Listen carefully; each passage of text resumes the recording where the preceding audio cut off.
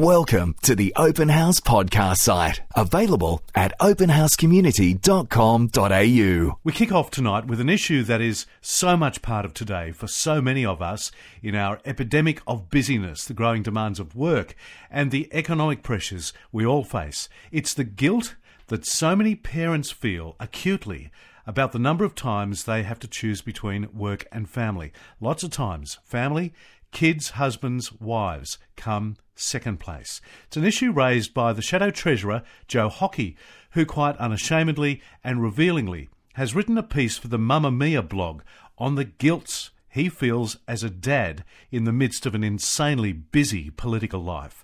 Joe, welcome to Open House. Well, good evening, Lee. Great to be with you. Joe, was there a particular catalyst for you to come out and declare your dad guilts? Well, it's a good question, actually. It was me and Fred, we were chatting and previously run into her a couple of times and talked to her about the challenges of parenting, and it just came together. And I said, there's not a day that passes that I don't feel guilty. And she said, go for it. So I did. You could have said no, though, because this is a pretty touchy subject. It is, and it's the hardest thing to write, Lee, I must say. It's, I suppose, in a sense, it was cathartic, but it's also something I know lots of other dads feel. And it's interesting because this week in Parliament, colleagues on both sides of the chamber have come up to me and said they really enjoyed it. It encapsulated what they go through, and interestingly, a lot of their wives had sent it to them. I was going to say that. This is dads and more wives as well. Well, that's right. And I think a lot of, I'm not saying it's unique in politics at all. It applies to so many things in life now, yes. So many jobs that people have, because the traditional 9 to 5, Monday to Friday working week is not really there. And for many families, that puts huge additional pressure on their lives. And also, now there are so many momentary distractions. It could be mobile phones, it could be Blackberries, iPods, iPads, iPhones, the whole lot. I mean, you feel as though you need to constantly be in touch. Yeah. Can I ask you about your own dad? He was also a fairly absent father, but for different reasons. Yeah, well, Dad came to Australia with nothing back on the 3rd of September 1948, and like so many migrants to Australia, he had to work incredibly hard to get ahead. In 1969, he started a small business of his own, and, to make that business work, he had to work 7 days a week. And so I've got a big soft spot for small business people, and many of them are family businesses, but he was often too exhausted at night to engage and never had time. But you never doubted his love for you, and you regard him as a great dad still? Absolutely. But, it's also the case that I appreciated his contribution to me more and more as I got older. And, he's my hero. And when he had the financial capacity to not work a Sunday, I was 18 at that point. So I was the youngest of 4 children, and it's only then the future of the family had been guaranteed, and he was able to engage with me more. And I understand how hard it was. He never knew his father, so I suppose in a sense, there's no guidebook to fatherhood. This all has a particular potency, in addition to your article, with the book out this coming week by James Button, the son of the former Hawke Government Minister John Button. Like you, he was away all the time, and James now writes about how much John later regretted all the absences, regretted the lack of intimacy with his sons, the lost opportunities to be closer to his children. Look, I understand that. And, as I said in that Mamma Mia article, it was, 5:30 in the morning. My oldest son gets up very early. It was the other day where he said, Daddy, can, do some Lego with me at 5:30 in the morning. And I went downstairs and we put together some Lego, and it was actually a magical moment. No noise, no one else was awake. The sun's starting to come out, and I thought to myself, this is what it's meant to be. I so admire the fact that you did it, because you could think of 50,000 excuses not to. Well, there's always an excuse not to. Yeah. It's sort of like everything. It's hard work. Being a dad's hard work, and being a good dad is even harder. You can't have excuses. Someone once said prophetically, think of the people that'll be around you on your deathbed, and they're the ones you've got to spend time with now. And, as much as I love politics, work, and have lots of friends, particularly as we get closer to the chance to be in government. You get more and more friends. Yes. And I'd say to you, the relationships are nice, but they're not certainly in any way as meaningful as that of a father to a son or a daughter. But how do you reflect back on that if you're away, as you say, half the year interstate? I suppose the one advantage of modern technology in that regard is video conferencing and mobile phones, that you can talk twice a day. John Howard gave us some excellent advice once when we first came into Parliament. He said, no matter how you feel, you've got to ring home twice a day. And even if the conversation seems really mundane, you make it interesting for the family because, you just can't let that umbilical cord to your family be cut.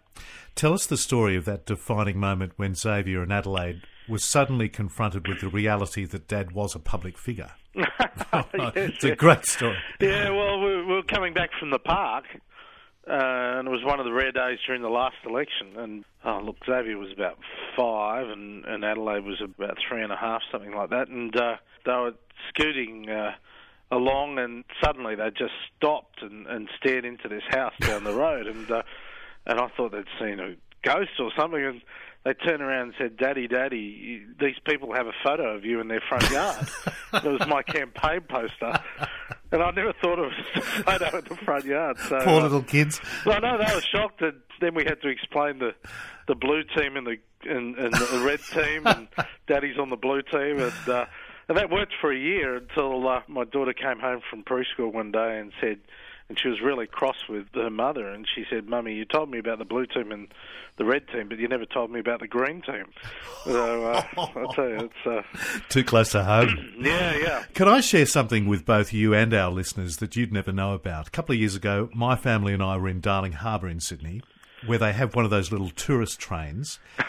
There was only one carriage occupied for this particular circuit, and it was you and a couple of your kids, Joe Hockey, not at all worried about who'd see you. And I thought, what a magnificent dad in the midst of a no doubt insanely busy life. Geez, that train, the zoo train, all the trains at the Botanic Gardens in Sydney. I mean, I've been on them all. And Xavier had this wonderful and beautiful obsession with trains.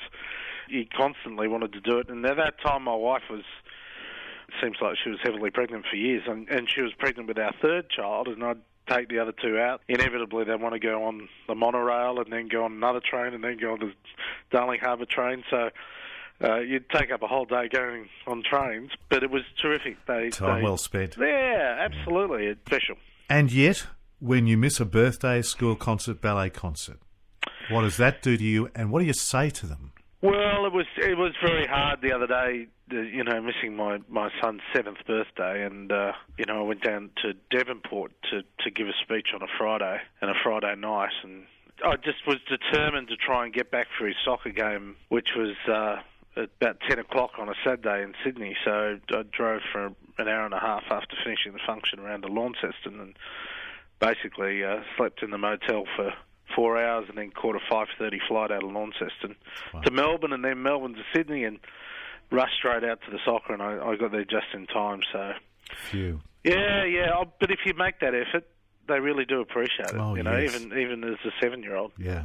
Your wife Melissa, who you've mentioned, has had a very significant corporate career in her own right in the past. She doesn't let you off the hook much, does she? That's right. I mean, there's no, as I said, no guidebook to being a parent. And so when Xavier was born, I was a minister in the Howard government, quite a senior minister. And, I thought, how am I going to manage this? And she said, well, you're going to take some paternity leave. I said, really? And I went to John Howard and I said, I'd like to take paternity leave. And he said, well, great. Has anyone done that before? No one's ever done that before. In fact, only one person had ever taken maternity leave. So I was the first, and when I was there, I was constantly listening to Parliament on the radio, and I graphically remember, and I was doing all the things that the parents do. I was driving Xavier around as a very young baby in the middle of the night, trying to get him to fall asleep in the car, and so on. I remember going to Helensburgh Tip, south of Sydney, dumping all the dirty nappies, and listening to Question Time when they were referring to me on the radio in Question Time. And I was thinking, if only they knew what I was doing. And it was quite apt because when John Howard appointed me Minister for Workplace Relations, he rang me and he said, "Joe, what are you up to at the moment?" And I said, "You really want to know, Prime Minister?" He said, "Yeah." I said, "Well, I'm actually changing a nappy." And he said, "Well, great, I've got just a job for you. I'm going to make you Minister for Work Choices. And, I'm sure if you can do that, you can do this." Classic. Yeah. Joe, are we pushing ourselves too far, too hard? You mentioned in your article the Genesis dream of a day of rest, which I have no doubt we're wired for and is good for us, and yet we'll rarely take it. Well, that's right, particularly in politics. I've got all these Sunday programs, and for my marginal Sikh colleagues, and it's not so much a case because I've got a big CBD in my electorate, but for a lot of my colleagues, there's a lot of Sunday functions. It's so tempting to go to them all and not get to the things that really matter on a Sunday for the family, and it's a balancing act. That can be anything from just spending time with the family to going to Mass or something. It's a challenge because, again, it comes back to this 24-hour, 7-day-a-week that many people have. So what's the lesson or what's the answer for dads and, again, for that matter, mums? Lee, I'm not holding myself out as a martyr here. I mean, I know so many people right across Australia have these challenges and, in fact, have many much more significant challenges. Yes. I think the experience makes me a better legislator. It makes all of us in Parliament more understanding of the challenges people go through. I think there's been a real sea change in the 16 years I've been in Parliament from, the traditional middle-aged male being in Parliament to many more women and mothers. We've seen the construction of a childcare centre here. Not every workplace has it, but that alone has had an impact on helping to change attitudes in the building. Mums with kids, young kids running around the building. I think that makes us all better at what we do and more understanding of the challenges that people go through. And we're not perfect, but we're human. And I think that's what you need in your legislators. I wouldn't be surprised on the more insane days in politics, and I know there are plenty of them, if you didn't sometimes think of chucking it in and practising more of perhaps what you're preaching in this context. I suppose the difference between politics and other jobs, and not all other jobs, but many other jobs, is that you have to believe in politics that you're serving your country. I think a lot of people in defence forces do that, a lot of people in many different jobs do that. And if you can convince yourself that you're doing it actually for your children, it's not about remuneration, it's about making a difference, then it does make it easier. And you're doing it for other children and others as well. I mean, I'm sure a lot of mums that are fly-in, fly-out miners, they do that to pay the mortgage, and it's a second job in the house. They do it to pay school fees. That all matters, and I find that hugely impressive that people make those sort of sacrifices. And yet those kids of yours are still at home, needing the one-on-one attention. Well, that's right. I mean, we had both parents working extraordinary hours, and we've had a nanny for that period. We had 3 children under 5, but even though we've been very lucky to have terrific home care, it's never a substitute for the love of, love of a parent, and also the acknowledgement of, a parent's love by the child. Joe Hockey, very much appreciate your time. Thanks very much for joining us on Open House. Well, thank you very much, Lee. We hope you enjoyed this Open House podcast, thanks to Christian Super and Real World Technology Solutions. To hear more from Open House, visit openhousecommunity.com.au.